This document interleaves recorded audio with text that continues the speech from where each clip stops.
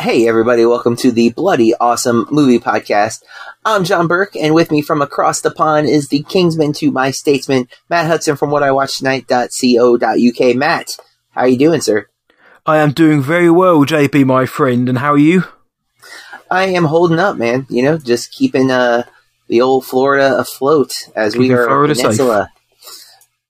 Yeah, you know, we doing things, something like that. I'm trying desperately, but it's getting harder and harder to do. Yeah. How about over there in the UK? Everything all right? Yes, for the most part, we're still plugging away with it with similar issues to what you guys are facing, but just on a more dopey looking level. So, but other than that, yeah, can't really complain. England stiff upper lip and all that.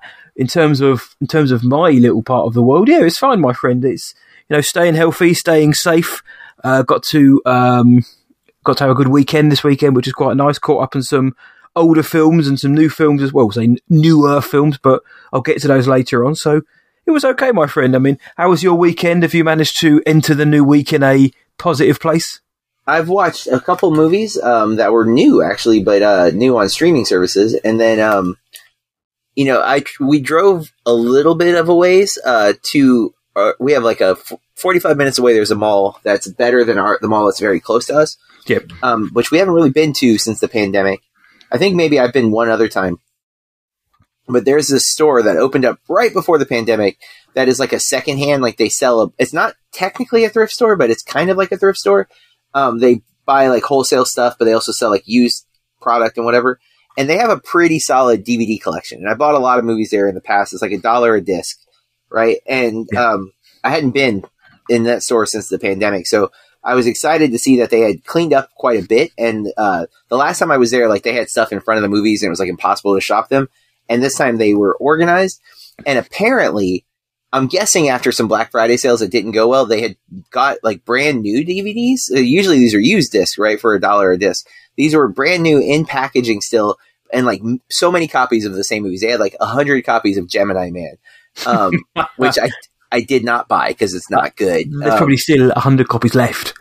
But they had several copies of It Chapter 2 on DVD, still in the plastic wrap. The Invisible Man, the Lee Whannell film, still in the wrap. So I bought a couple of those. And then I found 2 DVDs that I had not seen on disc in a long time. Hustle and Flow, which is a film that we did on Movie Club not long ago, which I think is fantastic. Won the Oscar for Best Song back in the day. Yeah. With Terrence Howard, Taraji P. Henson. It's just such a good movie.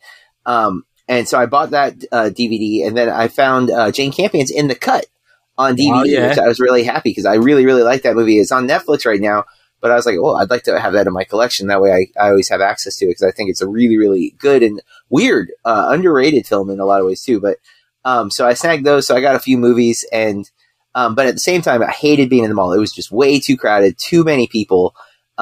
People are getting tax returns here, which I know is not really a thing in other countries. Because you don't they just take the right amount of money out of your taxes. No, here, you'd think that, JP. We get that as well. We have tax codes, and invariably they're wrong. And then usually at the end of the tax year, which over here is April, they will issue a check if you've overpaid. They will issue whatever the difference is. They'll give it back to you. However, if you've underpaid, they'll also come calling for that money as well. So that's been my thing. There are discrepancies. I've never actually underpaid, so but I know in April, I'm certainly hope I'm due something. It's almost like a lottery, roulette. Like, oh, have I overpaid? Because sometimes you don't really notice it. Some months you do, but when you get it back, sweet. You don't have to file anything. Is that what I'm misunderstanding? No, because that's the one half decent thing. As much as a tax man, nobody likes a tax man. He does do all of our admin for us over here in terms of the income tax. So in March, April, I don't know when it is.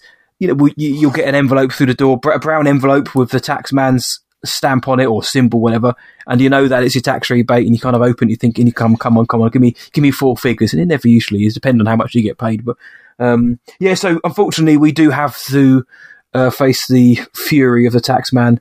But you at least don't have to pay another company to file your taxes. No, we haven't got that. I had to pay for software to file to pay the government. Like I had I'd like to pay this amount of money for the software that will then tell me I owe this amount of money to the government. Thank you. And please, where should I bend over? And where shall you put something? But that, and the money I've just spent on the software, most of this tax rebate, that probably go towards paying for your services. Oh, I wish I had a rebate this year, sir, but circumstances are always counter what I feel like. I feel like I need more money, and they're like, no, you made too much. I'm like, oh, well, then I'm glad I worked an extra job. Thank you so much. Exactly. Well, if I get a tax rebate, I would very much like to come and record the BAMP live in the sunny shores of Florida one day. My last question, because I think everyone listening to this knows that gas prices are currently astronomical all over the world, is my understanding too, not just here in the U.S., despite some theorists. But it got me thinking, because I live in a very kind of spaced out area. Like you can't really walk to most places in a reasonable amount of time. So you're going to have to drive, and we don't have a great public transport system. We do have now kind of Uber and Lyft, but like that's so expensive that it's not really feasible for like day-to-day travel. Especially, I'm assuming those prices are going to go up because of gas prices. But I've never really wondered. I know you have a car, but I didn't know if you lived in a scenario where you can do like the tube, or if you're driving around everywhere. Dude, like, it's England. We could probably walk from one end to the country to the other in about 3 hours. But we're only a little island. But no, it's. Do you know what? If I went from one end of the country to the other, it probably would take, I reckon, about 15 hours, which is very long for us. But for you guys, it's probably a trip to the mall. I can do. Where I live is a suburban area. Where I work is to drive, I don't know, it's about 7 minutes. To walk half an hour, maybe. I know that sounds like that's a very big difference, but no, you can. Or I can get public transport in terms of a bus. The trains, I live too close to where I work to get a train, but yeah, if I need to get anywhere, I could realistically get on a bus or walk into the nearest town or the big town, get in. If I wanted to go to one of the cities or the bigger towns, the train links are fantastic. So I can get around. Obviously, I'd much rather drive my car. And to kind of jump on your point, yes, the fuel prices over here have shot up drastically, and they're only going higher. And we all know what damn well they are not going to go down as quick as they've gone up. This is the way that it's always been. They're very quick to put those damn things up. But when things start to balance out, which we certainly hope, fingers crossed, is soon, then those prices we've got to take our time to put it down, because this, that, and the other, now the excuses come out. So there's me getting bitter there. But man, it's it's something we need, and I understand. Part of me understands. Okay, this is a reaction to what's happening, to disgusting scenes and events that are happening here in the world, especially here in Europe. Yeah. But we also, there's profiteering to be made out of it, and my mind can't help but go there. But yes, it's not great over here either. But I'm lucky enough to be in a position to kind of get wherever I needed to. If I wanted to hop on a plane, then I could get a train to Heathrow to London and be there within an hour. I could be on that plane, so I could get around very easily. It's just I quite enjoy my car. It's just not as nice. If I want to drive to see my daughter, then I'd rather drive. I don't have to get the bus and then get the train and have to walk or get a cab. I'll just get in the car and drive. So obviously it's easier to drive. If I want to go and watch a film, I'd much rather just get in the car. Part of the fun of going to the cinema, to me, the theatre for me, is sometimes to drive there, because I usually go by myself because it's quicker and easier. Get in the car, I put my music on or whatever, or podcast, whatever. I have a sing along or a laugh, and I'm driving there. It takes me 20 minutes, and then on the way back, I'm either miserable because the film was bad, so I put on some good songs, or I'm euphoric like I was when I saw Afterlife, and I smashed on Ray Parker Jr. and sang my heart out the way home. I quite like the drive. I don't want to have to get public transport. And if people do, that's no disrespect to people who do that or want to or have to, but I don't want to be driven out, excuse the pun, because of these bloody prices going up. Indeed. Yeah. I was curious though, because when I get to visit New York, which has been a couple of years now because of pandemic, I really enjoy being able to take the subway and walk to almost every location. I don't have a car when I'm in New York anyways, but course, yeah. I've never felt compelled to take a taxi or call an Uber really. I've just utilized the subway and walking. It's part of the experience, isn't it? It is, and I don't know if I lived there. I don't know if I would. That's how I would get around. I feel like it is. Yeah. I don't know for sure, obviously, but it's so not an option easy. here. It's the same in London. It's so simple that even if I lived in London, I would still get on the tube or get on the buses or whatever, because it's so convenient. It's so, it's there. You can get wherever you want to. I can drive, but I don't enjoy sitting in, I don't know how many hours worth of traffic just to get 6 miles down the road. And I imagine New York is the same. Yeah, that's how it looks. Watching, like from walking, you're like, why would you get in a car? I've passed this car 3 times just walking around in circles. But here, folks, we're not going to say on this talk of gas. That's not what this podcast is. No. We do have a gas though.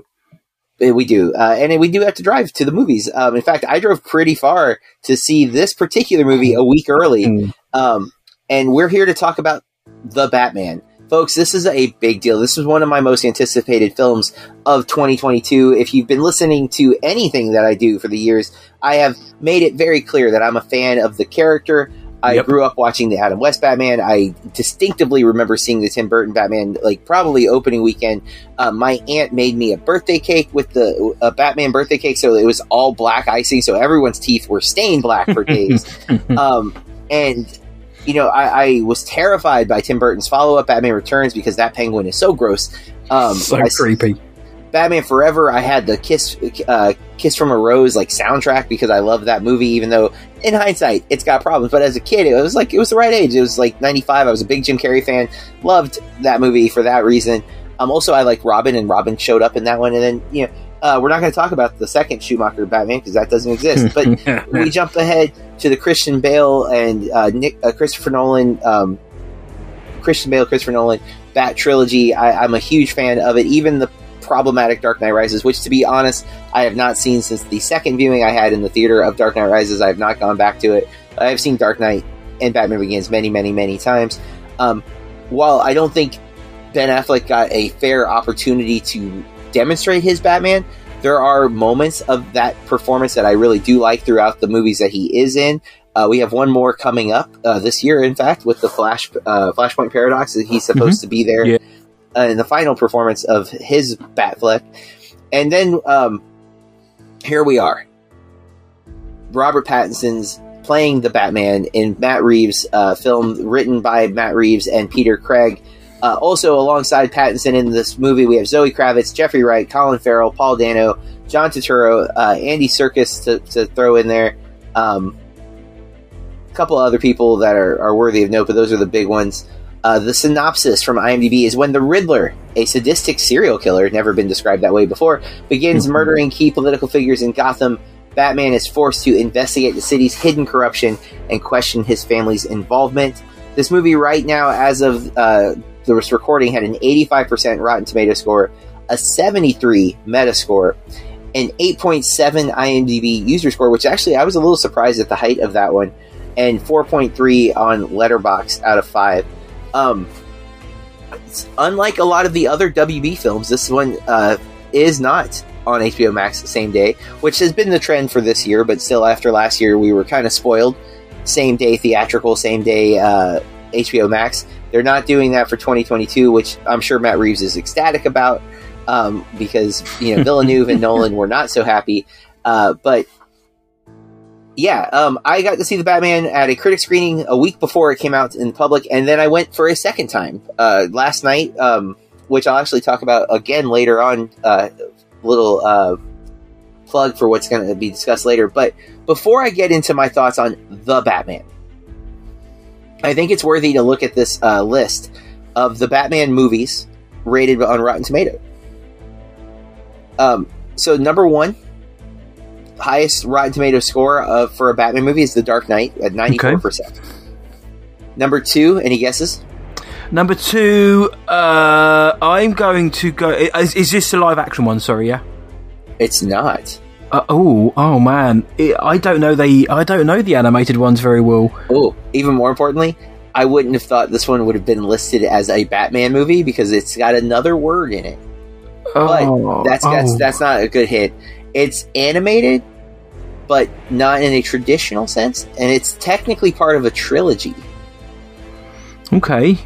It's the Lego Batman movie. Oh, of course. You see, I liked the Lego Batman movie a lot. I did too. It's for Batman fans. It's so many references and yet it's heartfelt. It's great. I really, really enjoyed the Lego Batman movie. I've been meaning to rewatch it. I have not, but I loved it when I saw it the first time. Surprisingly, though, number 3, Dark Knight Rises at 87%. I'm sorry, Lego Batman 90% on Rotten Tomatoes. 87%. That is wild. Dark Knight Rises 87%. I was shocked because that one would seem like it got critically panned from my memory, but apparently everyone was on board with it. And then later we're like, you know what? There's a lot of issues with the third one. It's obviously revisionism because I remember that too. I remember I said last week I listened to the Rotten Tomatoes is Wrong podcast where they were debating whether that figure, which is what they do, is that figure right or wrong. And most of them said that they liked it. Maybe it's a little bit too high, but for me, the more I think about The Dark Knight Rises, it is a good film. It's that cliche which I use quite a lot. It's certainly not the worst Batman film. It's not the worst film ever, but it just didn't feel like I think it's because the first 2 of Nolan's films were so good. Yeah, it really had to hit the heights. 87%, man. I don't know. But The Batman comes in at number 4 at 86%, as noted. So right there. Number 5 is a animated series movie, Batman Mask of the Phantasm at 85%. That one I have seen. Batman Begins, 84. Number 6. That makes sense. This surprises me that Batman Returns is number 7. I would have put higher than Batman. It is, and I'm shocked by that because I don't like Batman Returns that much. I know that's a controversial thing, but it really does creep me out. 80% there. The 1966 Batman, the Adam West Burt Ward, is number 8 at 79%. Then 1989's Batman, the Tim Burton original, 72% at number 9. The Snyder Cut of Justice League at 71%. Somehow, that's number 10. Number 11, dropping 30%, is the Justice League, the original cut. Before we get to Batman Forever, that's at 39%. Jeez, see, Batman Forever. Was it Batman Forever? I think it might have been. I don't hate that film. No, it's got some good stuff in it. There are issues for sure, and it's a way more cartoony than Batman Returns, especially, which I think is what hurt it partly because it feels like a completely different universe, and it's not supposed to be. Although the only continuity in the original 4 Batmans is Alfred. It's the same actor for all 4 films. And he's in The Dark Knight as well, was one of the guests in the penthouse that the Joker terrorizes, which is a fun little Easter egg. And also the story about the Batman Forever, the alternate, the Schumacher cut is very interesting as well. There's a totally different cut of that film out there almost. So to wrap this up, The Killing Joke is at 38%, the animated film, which is, I think, better than that. I was a little surprised that was so low. Batman vs. Superman is number 14 at 29%. And then the bottom of the barrel, the one that we don't talk about, Batman and Robin, the final Joel Schumacher, where he really just went all in on Power Rangers. And, it's got Bane in the worst portrayal of Bane imaginable. Mr. Freeze doing puns, like it's real bad. There's so many puns in that movie. But all right, we're here to talk about The Batman. I went into this with a lot of anticipation. The first viewing, it was a little tainted. I had a rough end of my work day, and then I had to drive what should have only been an hour and 20 minutes if there's no traffic. It took 2 hours, and the traffic was quite painstaking and stressful. Had a decent meal right before the movie, but still, I was just kind of in a funk. Even with that, I still liked the movie a lot. But something I wasn't as I wanted the movie to end and me be like, yes, I love that. I'm so into this. And I didn't have that. And I wasn't sure if it was the movie or me. So that was why I really wanted to see it a second time. I needed to know, like, was it just the mood that I was in? And so I waited. I was going to go over the weekend. And I was like, you know what? It's opening weekend. Our local theater, we have 12 screens in our local theater, and 7 of them are Batman. Yeah, that makes sense. We only have 5 movies in the theater right now, and every theater is basically the Batman. So I was like, I'm a little worried that it's going to be crowded because this movie does have a lot of anticipation. So I waited till a Monday night, and I still had some people in the movies with me. more than I expected for a Monday night, which I thought was a good sign that the movie must be doing pretty well, even locally. Because a lot of times our theater doesn't have a lot of business. But I did love it the second time. I think the little issues that I had, or the things that I couldn't pinpoint, I didn't feel that way. I do still have a couple of issues with the movie. I think there are some flaws. But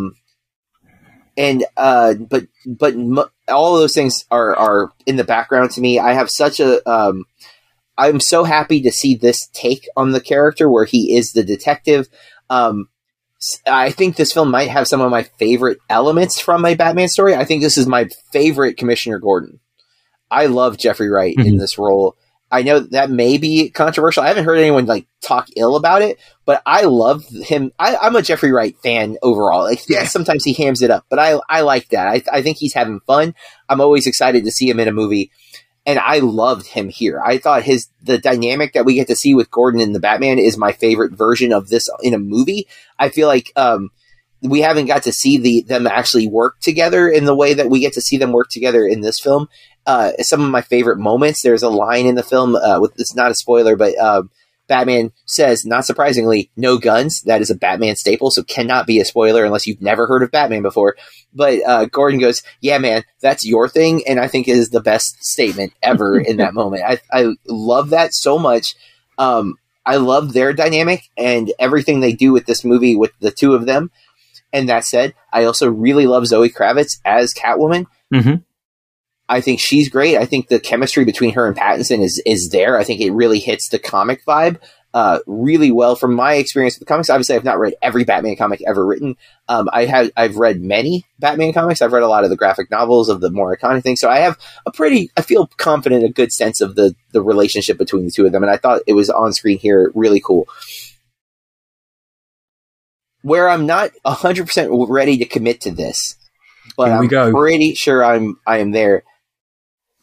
I will admit I have a hard time with recency bias with stuff like this. But I love Pattinson as Batman, and he might be my favorite. Okay. I know I love Bale as Batman. I never loved Bale's voice as Batman. I always thought it was too gravelly, it was too much, and it by the third movie, it's really too much, right? Dark Knight Rises, it's I don't even know what you're saying anymore. It sounds like you have marbles in your mouth. I don't understand.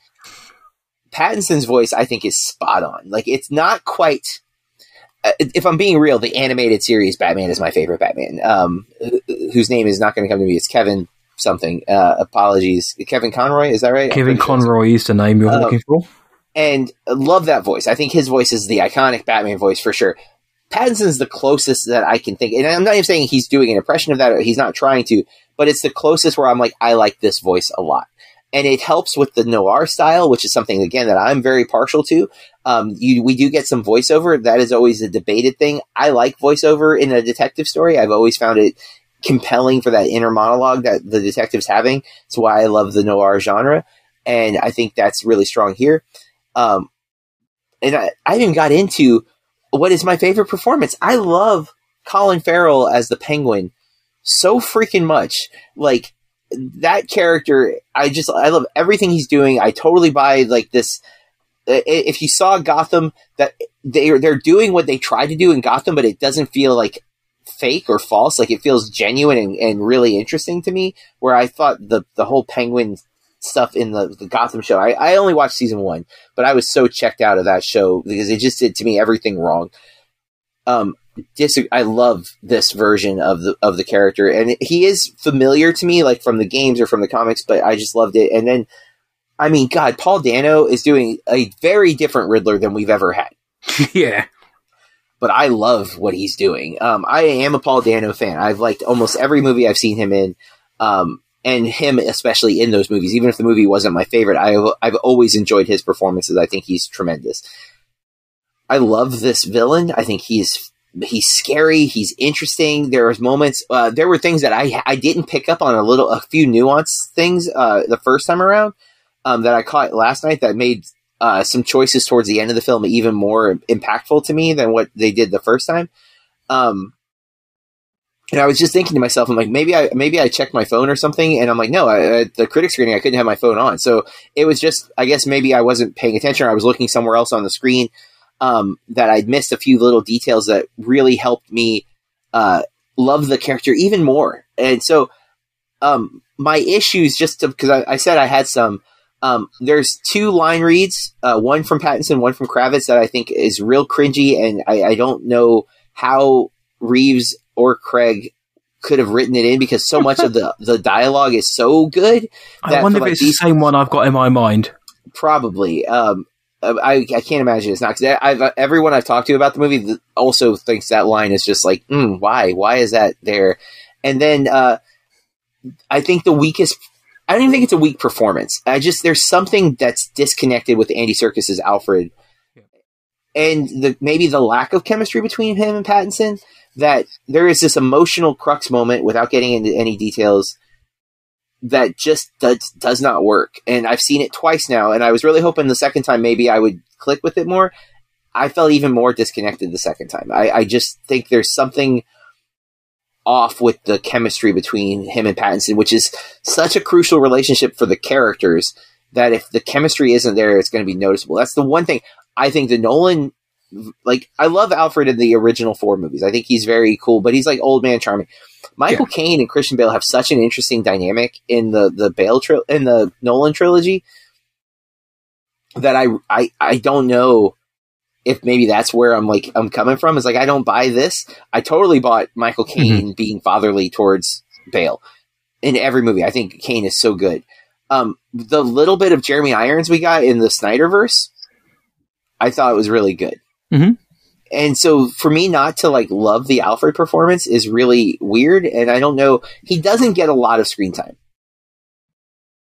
but I don't know if that would have been a better scenario had he got more screen time. I feel like it may have been just cementing my take. So those are my big criticisms. They're minimal, though. I love this movie. I love the look of this movie. I don't often say this. I love the score in this movie. I think the score is so fantastic. The music is just outstanding. It makes every scene better.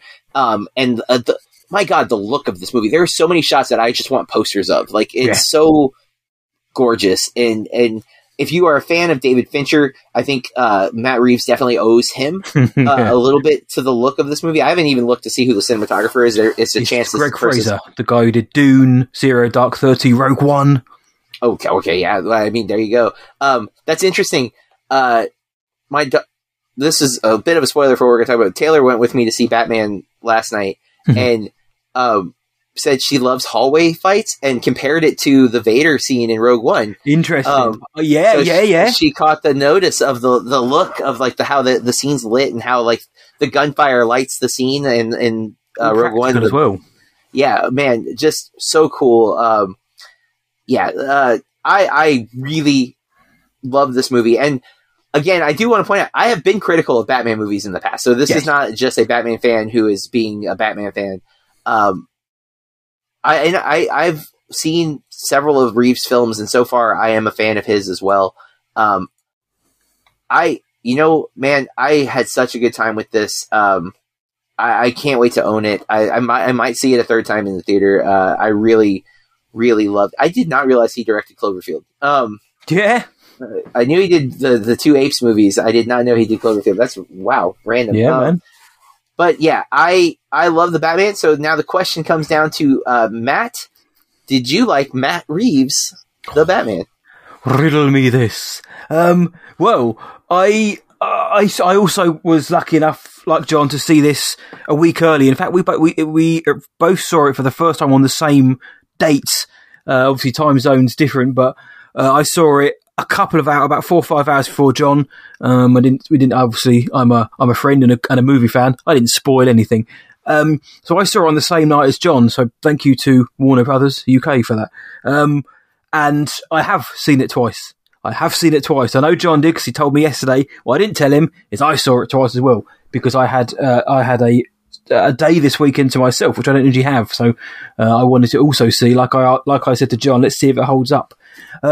So I went to see this again just to make sure that the first time I saw it, I wasn't kind of blinded by bat fever, because like John, I also very much enjoy Batman as a character. If I was to be asked for my favourite DC characters, my favourite Marvel characters, then I would say that Spider-Man would be my favourite Marvel character, I suppose, and Batman would be my DC character of choice.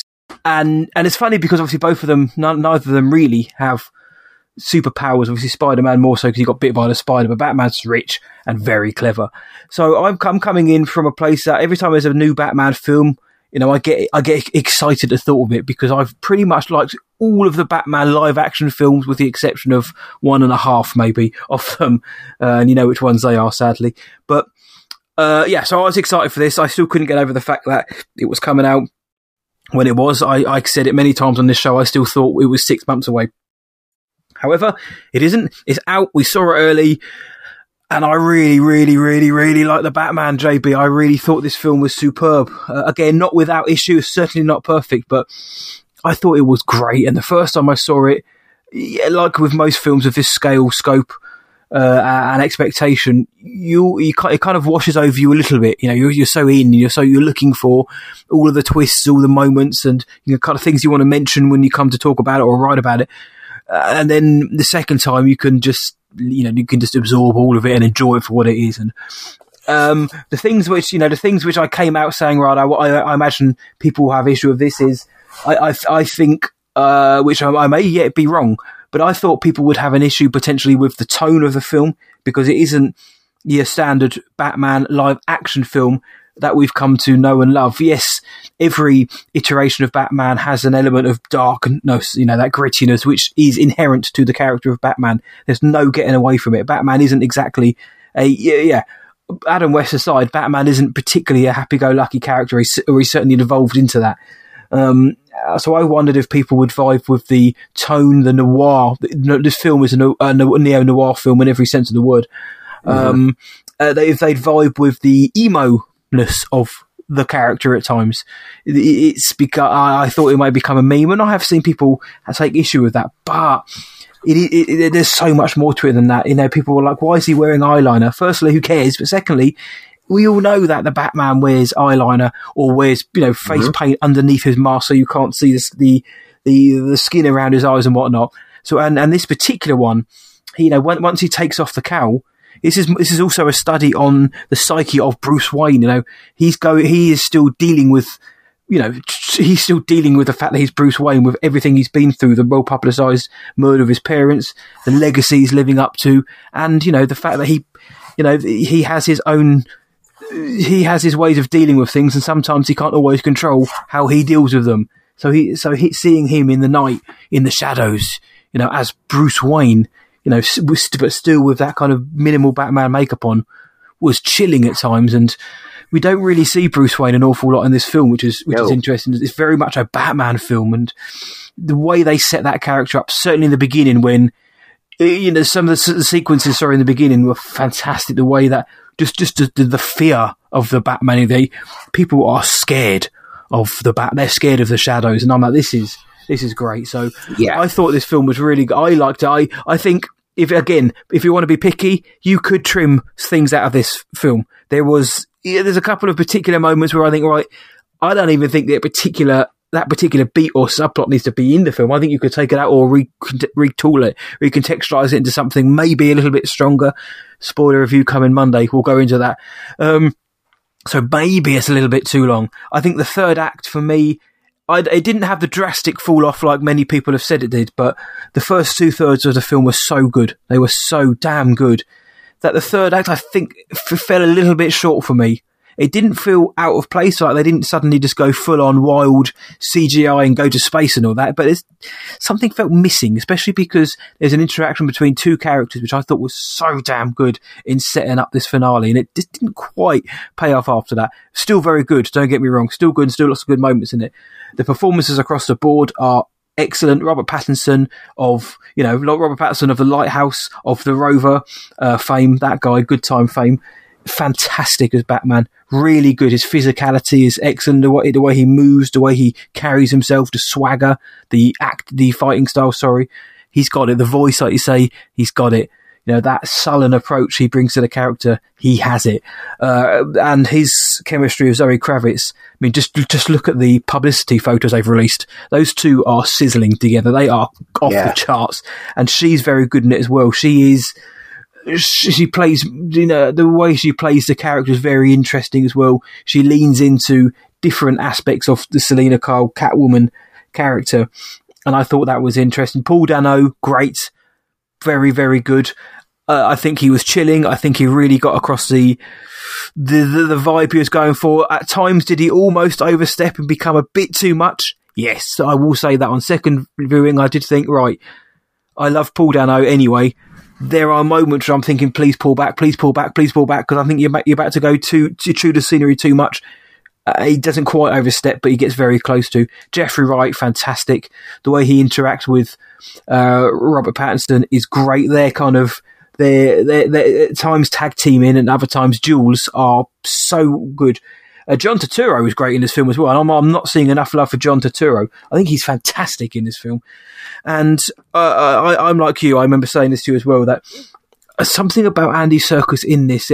It's nothing Andy Serkis is doing, because we all know the dude's got chops, but I think this is just a sad case of a slight miscast. Something doesn't feel right, and that scene that you mentioned, that emotive scene, it fell flat for me. Again, it's not Andy Serkis. It's just something doesn't feel right with the way he is tasked with that character, because I think this film, for the most part, is actually written quite well. There are a few lines here and there. I think it's pretty well written, actually.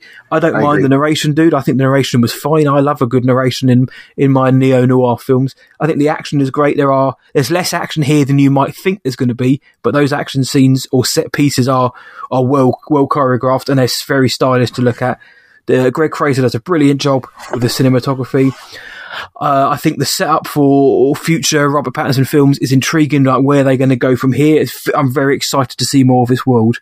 But like you said, dude, Giacchino's score for this film is unreal good. The Batman theme itself is so atmospheric. It's creepy as well. It's simplicity done well, and just the way that he uses the instruments to create these, to complement what's happening on screen, but also to elevate it. He matches the tone so well. And at times I was listening, like, I do hear the score possibly more than you do in films, and I was I was sold. I was so into this score, my friend. And I thought this film was fantastic. I was looking forward to it. It delivered. It's got me excited for the next film. I'm glad to see that it's doing well. Matt Reeves again shows that he's a wonderful director. There's not much I can say. Technically, it's very good. His editing is good as well. I didn't feel that it was a 3-hour film, but I can acknowledge that, maybe you could trim that, but nothing's necessary though. There's not one moment where I thought that has to go. That's unnecessary. A few moments where I thought in hindsight, I'm not as high on that, but overall, dude, nothing to do with the Bat fan in me or the guy who likes big blockbuster films, because this is a blockbuster, but it doesn't feel like one when you're watching it. I think this film is very, very good, my friend, and I'm looking forward to, like you say, to owning it. I know it's coming out on HBO, I think in 6 weeks' time. I can't wait for it to come out on Blu-ray so I can watch it again and again. Dude, I can't wait to see where Matt Reeves takes this character and who they could bring in going forward. But this film, there's really so many good. ideas. Yeah, so much good. The music, the look, it just crushes. And we didn't really comment on the costume, but I do want to say I love the look of this costume. It's so tactile, and even like the gadgets and stuff that are always equated with Batman, I think are grounded in a really cool, interesting way. That just, I think, lends itself to the whole aesthetic of this film. I really like that. They've really gone for that grounded feel, even more so than the Nolan. In my review, I think I put that on first review. This film felt a little bit, it had elements of the Burton films, had elements of the Nolan films, but not in a way where it felt like it was riffing on them. This is just a character of Batman. There are going to be some ties, but it doesn't have like the wackiness of those films, like certainly the Burton films, and even the Nolan films have their eccentricities to it. This film doesn't. This film is if you're a fan of Detective Batman from the comics, you are going to really dig this. if you're a fan of the darker, broodier, violent, at times brutal Batman, and not just Batman, but like the Riddler's not messing about in this film, is brutal. You're gonna enjoy this. It's R rated as a 15 in the UK for a reason. But yeah, it's a grounded film, and there's not very many punches pulled. Fincher, the French Connection, I got a lot of it from this, and can't wait to watch it for a third time, dude.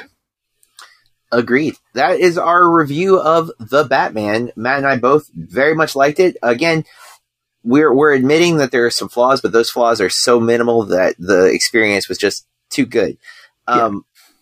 Check back Monday for our spoiler free review. Of course, if you are subscribed, you're going to get that right in the same feed as this, but we have not spoiler free, spoiler for free review where we will give you all the spoilers at no additional cost. Consider it a bonus episode. But for now, we're going to go into our next segment, which is Chopped Headlines. Matt, what pop culture news caught your attention this week? Mine is referencing a film that Jeffrey Wright also starred in, and the headline is Billie Eilish was making James Bond songs years before the No Time to Die theme. So pretty light-hearted article this week from Screen Rant. TC Phillips wrote this, and it's very self-explanatory. The headlines pretty much just said it all. Billie Eilish said that her and her brother they wanted to write a Bond song for years, and when they were younger, they would pretend and they'd come up with chords that felt like Bond. And I just found that very interesting because obviously she recorded and released No Time to Die, which was the title song for No Time to Die. She won a Grammy. It's the #1 single in the UK. She was the first artist born this century to top the UK charts. And Daniel Craig himself, remember he first heard the song and he wasn't particularly taken by it, but then heard it again and again in the studio and was like, yeah, this is amazing, he said. So it's just an interesting story. Nothing really much to it, but of course, I always find it nice and cool to sort of see the backstories of these huge global megastars when they were just, recording or strumming along in the bedroom with a guitar or a keyboard. What the superstar before they became that. And it's, Billie Eilish dreamt of being writing a Bond theme, and not only she did it, she smashed it out of the park. No Time to Die, especially when you watch it in the film, is fabulous. But anything to say on that one, my friend, other than that's pretty cool? That's honestly no, I don't have anything to really add. I haven't listened to the song a lot to have like a strong opinion of it. I thought it was good. It hasn't been one on a rotation for me, and not in a critical way. I don't think I've ever really gotten into a Bond song that way. Mm-hmm. But I'm kind of wanting to re-listen to it because a lot of people have said it's just great. And it is nominated for Oscar? Yes, it is, yep. Okay. So I guess we'll maybe get a live version of it. So hopefully. Traditionally, that's how the Oscars do it, but we'll see. Because who knows what the Oscars are going to look like this year. Yeah, who knows where they're going to go this year. Mine is not lighthearted, but it's also not news per se, but unless you're living under a rock, you are aware that Russia has invaded Ukraine, and a lot of civilians have been posting things to social media and things of that nature. This particular video, if you click on the link in our show notes, it's a Ukrainian girl singing Let It Go, which that part of the headline caught me because of my podcast buddy here. Your daughter loves Frozen. She certainly does. And I know you've had to watch it insane amount of times. But the video is her singing it in I'm going to be ignorant for a second. Does the Ukraine people speak Ukrainian? Ukrainian, yeah. Ukrainian is a full, yeah. You never know with languages, right? Sometimes it is... Yeah, Ukrainian, Russian, Belarusian, yeah. But she's singing Let It Go in that language, and she's in a shelter. Very low ceilings, and there's a lot of people. And when the video starts, there's a lot of noise. And she starts singing, and everyone in the room quiets. And it's very, very powerful. This Huffington Post article, though, also Idina Menzel, who plays the Snow Queen. Elsa, I forgot her name, dude. I was like, I don't remember her name anymore. I'm here for you, man. I got you frozen back. She sings the song in the movie and is the voice of the character Elsa. she tweeted the video and said, "We see you. We really, really see you." And even just saying that out loud, the tears that this thing brought me was a little more than I was expecting. It's so crazy, the world we're currently finding ourselves to be in so many different ways. And it's such a sweet and beautiful thing, but it's also horrifying of the context. And it's one of those things where you watch it, and in the moment you're just like, oh, how sweet. And then when you really think about why it's happening, it is a terrifying realization. But if you haven't seen it, I do recommend you check out the video. Matt, did you happen to watch this? Absolutely, I did. But you've hit the nail on the head there, my friend. You watch it, and it's very hard not to get choked up by the sincerity and kind of innocence of the moment. And then you put it into context and realise that what is really happening. This is a young kid singing "Let It Go," in a bomb shelter because her country is being obliterated in a legal invasion by a nutcase. And for Idina Menzel to see that and repost in amongst the chaos of war and everything else, I'm pretty sure that that also probably made that little girl's that probably shone a light into her little life, seeing that Elsa herself had seen it and was there supporting along. And it's a horrible way, kind of story to have to read. It's so nice, but at the same time, it's what's going on. What's happening for this to become a story? It's unreal. However, to see how far this video's gone and how many people it's affected and how many people it's touched, and more. And again, the awareness it's raising as well. Not that this particular event necessarily needs the awareness, because I think everybody, like you say, knows, but it never hurts for more people to see that this is the human cost of what is happening. And it's a lovely video. It's a touching video. It's just a shame that it has to be under those circumstances, dude. Yeah, exactly. So those are our Chops headlines, folks. Let's move into our next segment, which is media consumption. This is movies, TV, video games, podcasts, music, whatever we're using to pass the time between records. Matt, what have you been consuming since the last time we spoke? Since the last time we speaked, I listened to the Rotten Tomatoes is Wrong podcast, where they was discussing both Dune films and whether or not those scores are right. And I listened to parts of it, and I thought, oh no, because I've seen the Lynch film, but I can't entirely remember what happens. And of course, they condensed the novels into the film, and Denis Villeneuve's film doesn't.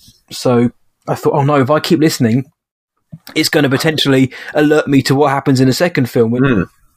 If I think along and hard enough, I'll probably remember, but at the minute I can't quite remember. So I tuned out of that about halfway. Other than that, I watched The Batman again, as I mentioned. So that was my viewing over the weekend. But I also sat down and started watching some films for the next episode of Movie Astrology. So our sister podcast. If you haven't listened to it, it's great. We take a year in film and we cover every facet of it. We just dropped an episode covering 1963, which is why we watched quite a few of the oldies. Some of them were goldies, some of them weren't.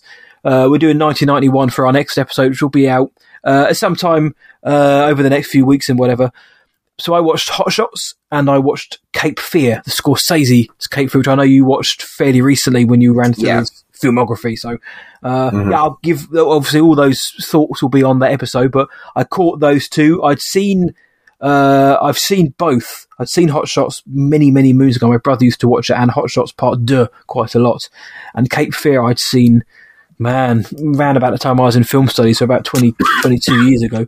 So I'd seen them, but I'd forgotten a lot about Cape Fear. So looking forward to talking about that one in more depth. Yeah. But I also watched Mass as well. And I've been wanting to watch this for a while. It's on Sky over here, just to watch. It's on to stream.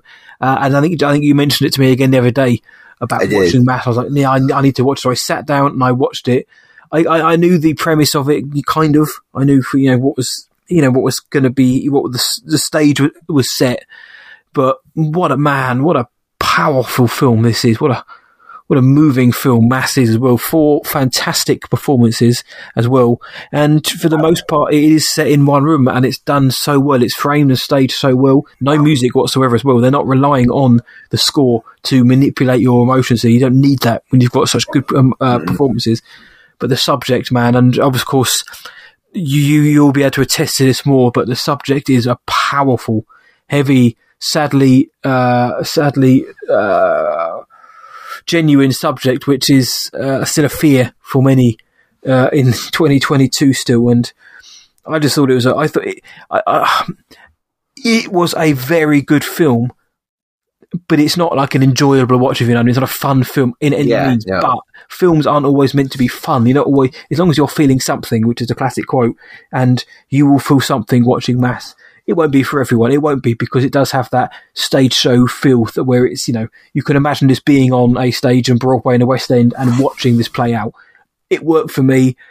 It was a powerful film. It's not one I'm going to rush to rewatch anytime soon, but simply because I was in for the hour 45 minutes. I was in. I was on the edge of my seat for a lot of it. I was getting emotional. I was getting frustrated. I was getting angry at points as well from what I was seeing. But I, in those moments, I was feeling something, and I came out, and it was an experience which I would recommend for anyone to check it out. If you can watch it. It's a powerful film, and I'm glad that I did, my friend. So it's 4 films this week. Did you happen to look at who the director was and writer of Mass? No, because I was just taken by the simplicity. Like the film is the simplicity of it. Even the title and credit font is literally Times New Roman, black screen, white text. It's very simple. There's no flashiness. So I didn't see who it was. It's the directorial debut of Fran Kranz, most famous for playing the stoner in Cabin in the Woods. No way. The guy who looks like the Kurt Cobain ripoff. Yeah. Kurt Cobain meets Shaggy, right? Like that's. Damn! I hadn't even noticed who the director was. I think I was in this shock and awe at the end of it. But I would never. Why would I? But I would never have pieced that together. And this movie, right? Like you're thinking, and again, that's you can't judge a performance in a movie as the actual person, of course. But that's the only thing you know them from, really. And then you're like, wait, this is the movie that he came up with. It doesn't feel like it's the magnets should be the polar opposites, but fantastic. And that's a director's debut. What a job, my friend! What a job. Yes, because even though it is a one-room film, I actually think it's really well directed. I think the camera placement and stuff, and like how he stages the scenes, it's really powerful. It's edited really well. We were the same with One Night in Miami. You can have something in one room, but now it comes down to not just the writing and the performances, but the staging. How are you framing this? The block. How are you presenting this film? How are you editing it? And just like in One Night in Miami, they did it so well. They took what could have been a bit of a beat down and a slog if they just had it been a bit more static into something different, because of what you've just said. The way they utilize camera angles and positioning, and positioning the major players on screen as well. They weren't just sitting at a table the whole time. It was a little bit of movement at the right times. It was an experience, and when you realize who directed in that as well, it's a fantastic achievement. It didn't get any love at the Oscars either, I don't think. It didn't, and that's so aggravating to me because, Ann Dowd, Jason Isaacs, are you kidding? They all deserve to be nominated. Come on. It's a travesty that this film isn't, it did for the Central Florida, the Critics Association of Central Florida gave Mass some love, but just, man, 4 of the best performances in one movie. It's insane how good the performances are. Yeah, that was me, though, this week, my friend. So a couple of a kind of a mixed bag of genres there, but you've always got a very mixed bag, my friend. So what have you been checking out? So I finished, Blank Check Podcast has finished the Jane Campion series. The Power of the Dog episode dropped this week. Oh, nice. They're going to be covering Sam Raimi next, which is exciting because there's some Sam Raimi films I have not watched, and it will be nice to check some of those off. Some of those I'm not sure if I'm going to love or not, but there's a few that I really want to check out. And I want to revisit the horror Spider-Man 3. Yes, I want to revisit Spider-Man 3. I do not.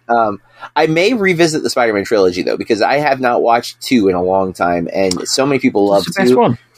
And I didn't have that feeling even back then. So like, I'm curious to see if maybe my sensibilities have changed. Nobody's perfect. I didn't dislike it, but I never thought of it as my favorite.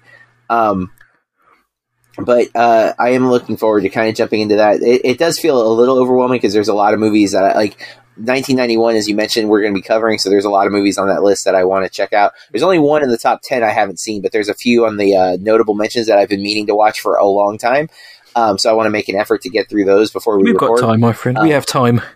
Well, but I really like doing the show, but like the Thelma and Louise is a film that I've been meaning to watch for a long time. And so I'm excited to like this is now finally, I have no excuse. I have to watch this movie before we record. Cannot let the listeners down, John. Speaking of, one of the movies that I watched was Lilies in the Field for our 1963 episode of Astrology out now. And man, I'm so glad I watched that movie. Sidney Poitier, well-deserved Oscar win for that, especially because it is a more comedic performance compared to some of his more dramatic performances. His only Oscar performance, as we mentioned on the show. It's his only Oscar win. Best actor, at least, yeah. And then he does get a career award later. A Lifetime Achievement Award, yeah. There it is, that's the word. But so everything else I watched is something new. I watched The Fallout, which is an HBO Max movie that came out. Technically, it's listed as a 2021 film, but I think it was released on HBO Max in 2022. It's a Jenna Ortega film. That was actually the reason I went to it, because I was like, well, I might as well complete her. She's got 4 movies coming out in Q1 in some capacity. And I've seen 3 of them now. And the X is the A24 film coming out. So I haven't seen a trailer for it. I've heard it looks not great, but I'm going to try to see it if it's playing somewhere. The Fallout, I didn't know what The Fallout was about at all. And I quickly put together, I'm like, I had a similar experience with Mass, where I went into Mass thinking, I was like, is this a church movie? Mass is not a church movie. It's not that kind of Mass. Didn't put it together, figured it out. And The Fallout was a similar thing. I was like, and like I think that's why I actually said to you should watch Mass, is because I watched The Fallout. I'm like, you should check out Mass, sir. They are thematically connected. But I like The Fallout. I don't think it's perfect, but there was a lot in it that I enjoyed. Then on Hulu here in the States, Fresh dropped. It's a Sundance film. It has Sebastian Stan in it. I really enjoyed this movie. It's wild. I would recommend, if you are able to watch Fresh, that you do, listener and or Matt, but don't look anything up if you can avoid it. Yes. Right now, the Letterboxd poster is a bit of a spoiler, and I really wish they would change it back to the other poster that was less clear what it was about. Not that it's 100% clear, but it still is like, that's more information than the movie gives you for 30-something minutes. So, like, I don't think that should be the poster.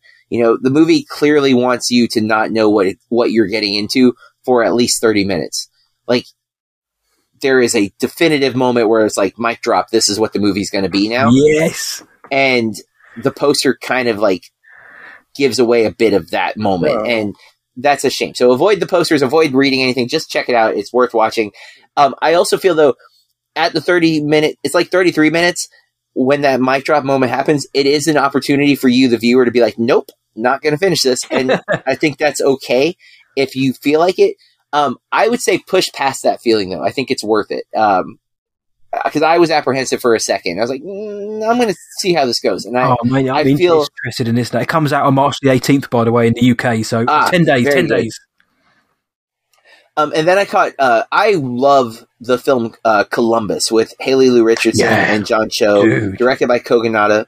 And this is his follow-up. He hasn't done a movie for 5 years, I want to say. I think 2017 is Columbus. Yep. Now, Kogonada was a YouTube essayist for a while, or maybe Vimeo essayist, where he was like talking about film, breaking films down. He's got some great video essays where he really like breaks down cinema, and he definitely has a really strong understanding of the art form, and he shows it in both of his movies. He's super patient with his cinematography and his editing. We linger at times. His new film is called After Yang.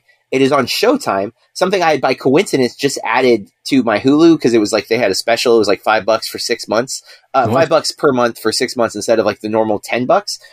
And my wife has wanted to watch the new Dexter series because we liked the old show up until like the final season kind of thing. But she was excited to check it out, so I was like, well, I'll sign up for it. And so far, it's paid off because I got to see Poop House last week, and then After Yang dropped on, and I really wanted to see it, so I caught that.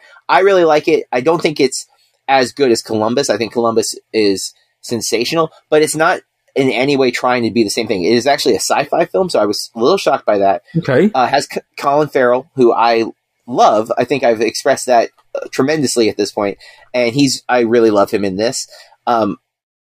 It's an interesting idea. It is, again, not like it's sci-fi, but like Star Trek sci-fi, like old Star Trek, like philosophical, pondering the existence of humanity kind of thing. Okay.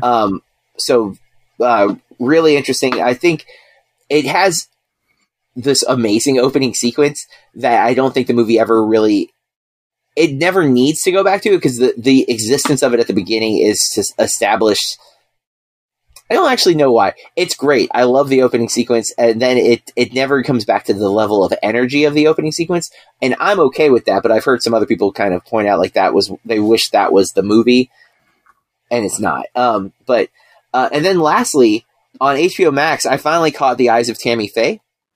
Oh, yeah. We're actually covering that for Movie Club this week, because our theme for March is now streaming, so we're picking stuff that is available to watch on streaming services. And Corey picked this one. I was happy to check this off the list because Chastain won the SAG award for it and is nominated for an Oscar. I didn't know what the movie was going to be. I also didn't realize Michael Showalter directed it, because he's normally associated with comedy, and this is listed as a drama. There is definitely some humor in this, but it's definitely a more traditional biopic in some ways. I knew very little about her, and I was surprised by some of the things, and I found the story compelling. I think there's some sloppy stuff going on, but I found the overall story so interesting that I liked the movie. So I know it's kind of been a mixed review thing. I enjoyed it. So if you get a chance to check it out, I say watch it. And how about Chastain's performance? Because that's the thing people are going to want to know most about. So the character that she's playing, and my understanding is she's doing a pretty accurate portrayal of like the voice. Mm-hmm. It's a little bit annoying for sure. Okay. I don't think that's a criticism to the performance, because I think it's supposed to be a little bit annoying. I think that's like the character is maybe looked down upon by a lot of the people that she's around, and I think that's interesting to the story in a lot of ways. And I think the performance is good, though. It is a little bit, again, it's hard to say it's not annoying, because I think it's going for that. But overall, I thought it was a strong performance. Not my favorite Andrew Garfield performance. Not that he does anything wrong. It's just like, I've seen him do amazing things this year, and this is fine, but I know how amazing he can be. Again, he's good in it. Just the prosthetics, oh boy, some of that looks pretty bad. No. Well, all of that, I watched the release of The Field, but all of those films I'm excited to check out. The Eyes of Tammy Faye, I believe, is now available to watch in the UK anyway. Fresh comes out in 10 days. The Fallout, I'm not sure when that comes out, and After Yang, I'm not sure either, but I was a big fan of Columbus, like yourself, dude. So I'm looking forward to seeing the follow-up.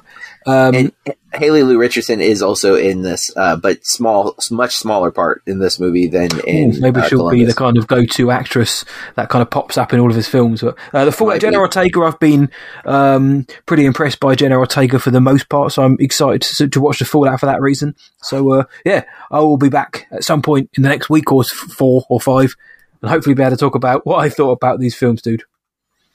So that leads us to the end of the show, but before we check out, before we say goodbye, we need to check in to see how we are staying bloody awesome, so that we can maintain the same level of episode week after week. Matt, I ask you, how are you staying bloody awesome this week? Well, my friend, I have been staying bloody awesome with some daddy-daughter time, which is the most bloody awesome way I could stay awesome anyway. Speak for myself, certainly. But as you know, I've been under the weather, but so's the little one as well. And that kind of cumulative domino effect of one person gets it, and then the isolation period, somebody else gets it. At the isolation period, I get COVID. Isolation period on top of that. I didn't get to see my kid for 4 weeks, which is not something which I ever want to have to do again. Unless it's for reasons of, oh my God, she's grown up to be the most, to be happy and has moved out and whatever. Okay, fair. I guess I'll allow her to be successful and happy, I suppose, when she's older. But for now, man, I can't. I don't want to go 4 weeks, man. I'll go 4 hours. But, so that was lovely. I finally got to see my little one again. Had a nice day out. took her to one of her friends' birthday parties as well, which is always a chore. I mean, always good fun. But no, it's just nice to get out, go and have some lunch, hang out, go to the toy shops, have some fun, have some ice cream, and after so long as well, it wasn't just 4 weeks; it was the enforced 4 weeks. It was not literally sticking by the rules and for the greater good. Having to stay in here or isolate or quarantine. It was that was made it worse. It wasn't like it was a case of, well, do you know what, I actually could if I wanted to. It's no, you can't. You have to stay in. Same with work. You couldn't go to work or whatever. So that's how I stayed bloody awesome, my friend, by having some daddy-daughter time with my best buddy out there. So that was a massive boost for the weekend, my friend. So what about you? I imagine you've got something wildly different. Well, I hadn't planned on ripping you off, but you ripped me off last week, and by coincidence, my plan for Monday was to go. Whenever I get off work, I always go to the gym, and I wanted to see the Batman. And my theater, as I mentioned, I don't remember if it was off air or on air, but we have it in 7 screens right now, and so basically every half hour there's a starting time. But it's a 3-hour movie, so I was like, okay, how can I fit this in where it's not going to be too much? And so my plan was to hit the gym, and then go right to the movie. Like I would change at the gym back into like normal clothes and go to the movie immediately, maybe grab something quick to eat beforehand. And then the reason I was going to do that, my wife went to a concert at we have a festival going on in a nearby city, and there's a bunch of like country artists. So her and her friend were going to a concert, and my daughter, her boyfriend's birthday was Monday. So I was going to be alone. And come to find out that my daughter's boyfriend was going to have dinner with his family, so she was going to be alone. And I was like, oh, I find this out like right when I'm getting to the gym, like, do you want to go to the movie with me? And we haven't gone to a movie together in a couple of years now, I think, partly because of the pandemic. And then she's getting older. So like your daughter was taken because of COVID. My daughter is too grown now to hang out with dad more often than not. And so it was exciting. That we got to go to a movie. It was obviously a movie that's really important to me because I am a Batman fanatic, and she also really loved the movie. I think it might be her favorite Batman film, and I love like her talking about movies because again, it's been for a good chunk of the beginning of Burke Review, she was my go-to movie buddy, and it had been phased out slowly over the last couple of years between again COVID, but also just her getting older and having her own interests. So being able to go to the movie with her last night was a pleasant surprise that I hadn't anticipated. Then we got food on the way home, just cruddy Wendy's, and it was fine. Dude, food's food sometimes, man. It's what it's what you take into it. Wendy's with a kid, dude. Come on. That's exactly. That's what doesn't matter where it is. That's exactly how I feel. But that is how I'm saying bloody awesome, sir. So we had very different experiences, as my daughter is much older than your daughter. Yeah, she is. But that said, that's our episode, folks. And I'm excited because we're coming back next week with another movie that I was high on my list because I love Pixar. And the newest Pixar film is getting shafted by Disney. Sorry, Disney, but I can't help. I don't understand what you're doing. Turning Red is going to be dropping only on Disney Plus and very select theaters. I think it's getting a super small theatrical run. This is the third Pixar film in a row that isn't getting a theatrical release. Luca, Soul, and this have been straight to Disney Plus, and I'm just like, do y'all not understand your Pixar brand? We love Pixar brand. Like, we all go to Pixar movies. Every Pixar movie I've ever gone to has been packed. With maybe the exception of the only one I didn't see in theaters, Good Dinosaur, basically, Yep. And some of the sequels have been not so good, but all of the originals have been pretty great, and I'm generally a fan. So, Turning Red, I actually have already seen. My review is already up at BurkeReviews.com, but we will be talking about it next week. So make sure you check out Disney. It drops on the 11th on Disney Plus. Everywhere. So if you have Disney Plus, you're going to be able to watch Pixar's Turning Red. Fun fact, I don't know if you know this or not, Matt, but it is the first solo female-directed film from a Pixar movie or apparently Disney Animation Studio. Well, I did not know that until you told me the other day. And I mean, look, Disney are making some strange choices across the board. Recently, I've more and more become disillusioned by their ideas. And yeah, the fact that we're able to say that is a celebration. But again, it's like, after all this time, we can now say all this time. But after all this, but I'm looking forward to this, dude. I wasn't as sold on Luca.